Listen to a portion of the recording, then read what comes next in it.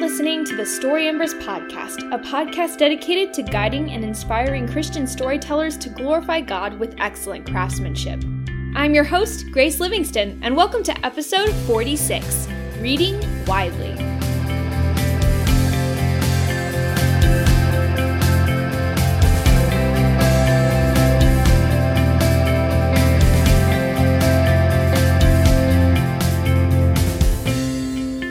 Hey everyone, I'm Grace Livingston. I'm Josiah DeGruff.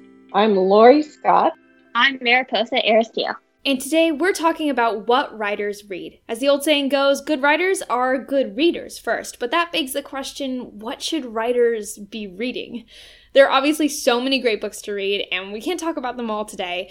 But in this episode, I wanted to hone in on a specific piece of advice I've heard, which is reading outside of the genre you write in. Why is it important for writers to read outside their given genre? Josiah, I'll have you go first. One of the first things that comes to my mind is that reading fiction outside of the genre that you write in is a great way to keep your fiction from becoming more myopic or more narrow, and it broadens the range of ideas you have to draw on. Oftentimes there are common tropes and patterns that exist in certain genres that don't exist in other genres. And obviously, if you're writing a genre, you want to be aware of what reader expectations are and seeking to meet them and match them. But sometimes, if you're only focused on your genre, there are other great ideas that other genres have that can help give you inspiration and creativity and give you something new. And if you're just reading your genre, you're going to miss those ideas. I think that there's a number of authors and storytellers out there who, whether they explicitly mention it or not, have been helped by getting different ideas from other genres. That's perhaps most clear in crossover books. Is after one of the previous podcasts where Gabrielle was talking about the 7.5 Lives of Evelyn Hardcastle. I picked up the book, where I think there are several other Story Embers staffers who picked up it and read it. That's clearly a book that's it's a blend of both mystery techniques and of mystery novels and sci-fi novels. And there are many other novels out there that are also doing this. And maybe it's obvious, like with this book, that it's blending two genres. But even if it's not obvious, we can often learn things from the strengths of other genres. And so I think for me, reading books from other genres, as well as just being enjoyable, is a great way to make sure that I'm not limiting myself and am not making my box smaller than it needs to be. I would just like to kind of reiterate what Josiah said. I think that everything we read somehow shapes our thinking, if only in a small way. When we only read one or two genres, we are limiting ourselves to this one type of thinking, or these certain types of techniques, or these certain types of settings. But when we begin to read other genres, we grow our knowledge, we expand our thinking, and we give ourselves more opportunities to learn other techniques we may not have seen in the books we typically read. So I would say it's important to read other genres because they'll ultimately shape our character more as people and grow our knowledge as writers. And for me, if you had asked me this question a couple of years ago, I frankly would have just laughed. And I would have said, there is no way that I'm going to pick up a romance novel or a drama. Because I do science fiction fantasy. That's what I love to read. But I had some friends who gave me books for gifts and insisted that I read them. One of them was Where the Crawdads Sing. This is not a book that I would pick up under any circumstances, but I'm like, okay, I'll read this book because my friend wants me to. And the prose in it was so incredibly rich and beautiful that there were just sections of this book that I just soaked up. I actually took pictures of pages with my phone so I could go back and read and reread those sections. And I never would have been exposed to that if I hadn't picked up a book in a different genre. Another one is like historical fiction. I don't do history. It's just like, don't want to read that. But there's a girl in my writers group who writes historical fiction. And so I'm critiquing her stuff. And chapter by chapter, I'm getting a little bit more information. And I found myself saying, did that really happen? did that really happen? Is that true? And so I was just, it's another genre that I would pick up now. I would definitely pick it up now. So my point is that there are books that I wouldn't pick up, and think of all I would have missed out on had I not taken that chance and read outside of my comfort zone. It pushes the boundaries of our own thinking, and it exposes us to other things that are beautifully and well written. Do you guys think that part of this value of reading outside of your genre comes from the fact that some genres are stronger than others in specific areas? Like, do you think specific genres have specific strengths, in your opinion? So, one of the things that I've noticed, and, Laura and Mariposa, you can tell me if you've noticed, similar things or not, but I've noticed that because of the nature of different genres, that there are certain things that authors in those genres tend to just be really good at because the whole genre is dependent on it, right? So if you're writing a romance novel, you really, really, really need to know how to write really likable, sympathetic characters. Because if we're not rooting for that guy and that girl, well, we're not going to be following the story. If you're writing something like mystery, you need to be really good at being able to craft plots that are unpredictable. Because if I know who the murderer is on the third chapter, well, probably the mystery novel is not going to be the best mystery novel out there. And so, one of the things I found for myself as a writer is, writing in fantasy and speculative fiction genre, as I've been working on crafting more sympathetic and realistic and great characters, I found that I've actually, in terms of what I've learned by example, I've learned more from, say, reading YA contemporary than I've done from reading fantasy. Because one of the things I've discovered is that YA contemporary tends to be built on having really good characterization. And it's not that fantasy doesn't have great characterization, but in terms of why do people come to read fantasy? Well, it's often for, the great sweeping world plots or the creativity of the world building or other things, right? And so sometimes fantasy novels can get away with having characters that aren't quite as realistic and vivid because that's, not necessarily the primary reason why people are coming to the genre, right? And, YA contemporary, on the other hand, is so built on having these rich characters that are complex and dynamic and sympathetic and likable, and this kind of goes back to the first question, but I found that one of the benefits of reading other genres is not just the fact that it shows you other things, gives you different ideas, but I feel like sometimes authors of certain genres, because the genre requires it, you'll just become really, really good at certain techniques of fiction writing. So those are a few of the different strengths I've seen in a few of the different genres I've read. And I agree with Josiah, but I had kind of a different little thought when I looked at this question. Because immediately you think of, this niche, they do this really well. I was thinking of that fantasy world and science fiction world, how they have to build those worlds from scratch and what a creative exercise that is. But as I reflected on this, I also thought about my friend, again, who writes historical fiction. And now it's true, she doesn't build a world from scratch, but she does have to take an existing world and an existing event, and she has to understand the depth and the complexities and all the emotions involved in that, and then weave it all together into a believable fiction tale, which is very, very similar to building a world. There's just a little bit of rules that she has to follow that are already in place. So to me, both of those genres are very creative, and they both have to build worlds in a very creative way. So while there are those strengths in certain areas, I definitely think there's a little bit of an overlap. And this goes back to what we were saying, what Mariposa was saying and Josiah was saying about reading those other genres, being able to pull from those genres certain techniques that you can infuse into what you're currently writing. There's a way to take those threads and those strengths and then own them for yourself. I definitely would say that some genres are better at certain areas than other genres. Although I wouldn't say this is always the case because it's going to depend a lot on the author and the story. But in general, I feel like children's fiction is better at humor than adult fiction. I would also say that children's fiction is better at creating quirky characters. I would say that romance is better at weaving emotion into a story. And historical fiction is awesome at capturing those little details that make the setting seem authentic. And horror, it tends to be good at giving me nightmares. That's good. One thing I'll add to that for the folks that know who listen to this who are horror writers is that in addition to be good at perhaps giving readers nightmares, one of the things I think I've learned from horror writers, I think they do, that good horror writers do a good job of is just showing the disquieting nature of sin and evil.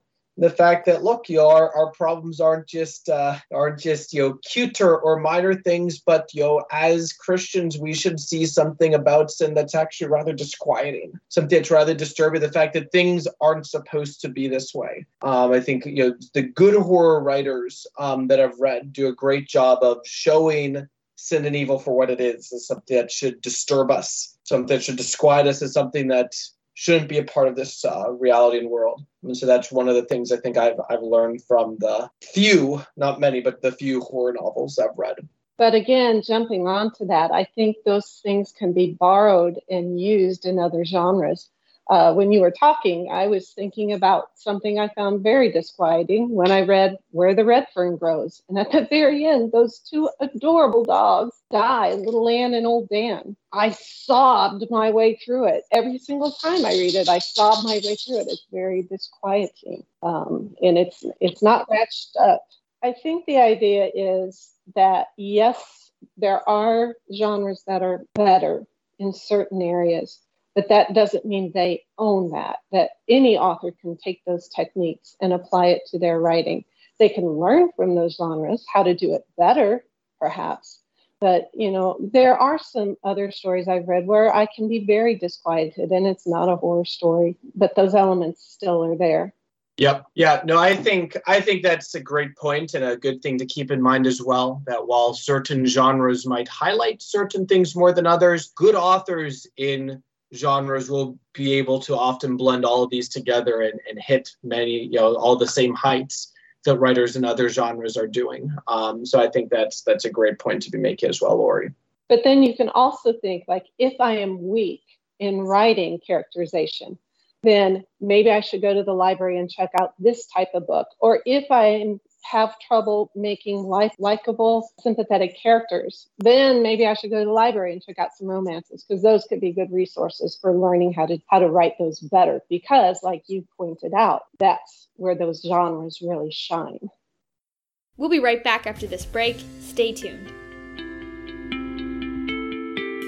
For this episode's mid-roll break, we will be exploring novel marketing's first commandment of book marketing, which is love your reader as much as you love your book. To do this, you need to understand who your reader actually is. You need to study them and get to know them as well as you know your characters. Find real people you can interview who represent your target audience and ask them plenty of questions. Don't just write the book for yourself. Write it the way you objectively know your reader would love. Remember, readers can tell when you really understand and care about them or when you're just desperate to find new readers. For more book promotion and platform help, subscribe to Novel Marketing in your favorite podcast app or listen at novelmarketing.com. Welcome back, everyone. Today we've been tackling how writers can stretch themselves and improve their craft by reading widely and not just sticking in their own genre corner. I'd like to transition now to maybe some more specific ways in which exploring outside of the genre you typically write in has challenged each of you panelists personally. Like, what lessons have you all specifically learned from reading or writing in other genres? I guess I'll jump in. I don't have a very good answer for this, other than the fact that you would take me kicking and screaming to try another genre. And I was just so pleasantly surprised to discover that I actually like something that's outside my comfort zone. So I think the real takeaway lesson from that would be that you can probably find something that you appreciate, admire, or even can use as a learning tool from just about any genre you pick up. I think I've alluded to this before in this conversation, but in reading more YA contemporary this year, since I had to do so as part of an assistant role I had for my school's library, I think showed me a number of things about crafting dynamic, sympathetic characters that I learned. I think I've grown in my abilities to do that through reading more YA contemporary. Even though it's not a genre I plan to ever write in, I think I was well served by that. Last year, I decided to read a novel by Sarah Sundin. Now, I typically read children's fiction or speculative fiction, and Sarah, she writes historical romantic suspense. But I really want to try one of her books because I've heard so many good things about her books. I found out not only had I discovered an amazing book, but I also learned some new techniques. The book taught me how to drop little clues into a story and how to weave suspense into the plot. It taught me how to infuse emotion into a story and also how to add like those little details that make a story come alive. And after that, I just kept reading her novels, and it just kept building upon that knowledge and enhancing it. Now, if a writer is going to begin doing this more, stepping out of their comfort zone, figuring out what else they might like, what tips do you all have for how you can choose the right books to read from other genres? This can be a really scary thing because the one thing that kept me so long from reading other genres is that I didn't want to waste my time on a book I hated. What I would suggest is to look at the people you follow on Instagram, Facebook, or whatever, and see what books they like that are outside your genre. What are some authors you've seen a lot of people raving about? You could look at reviews on Goodreads. You could also try picking books from a publisher that you tend to like. Those are all some ways to hopefully get a better reading experience. I would also say to just do a little experimenting and exploring, because if you read a book in a certain genre and you don't like it, it doesn't mean all the other books in that genre you're going to dislike. Because maybe you just got a dud, or maybe the author's style just wasn't your thing, or maybe the characters weren't relatable to you. But you should never nix a genre until you've read a few different books in that genre, unless it's horror. If you read one horror novel and it gives you nightmares, do not read anymore. Trust me, life is too short to spend your time reading about creepy basements. But there are some great creepy basement stories out there.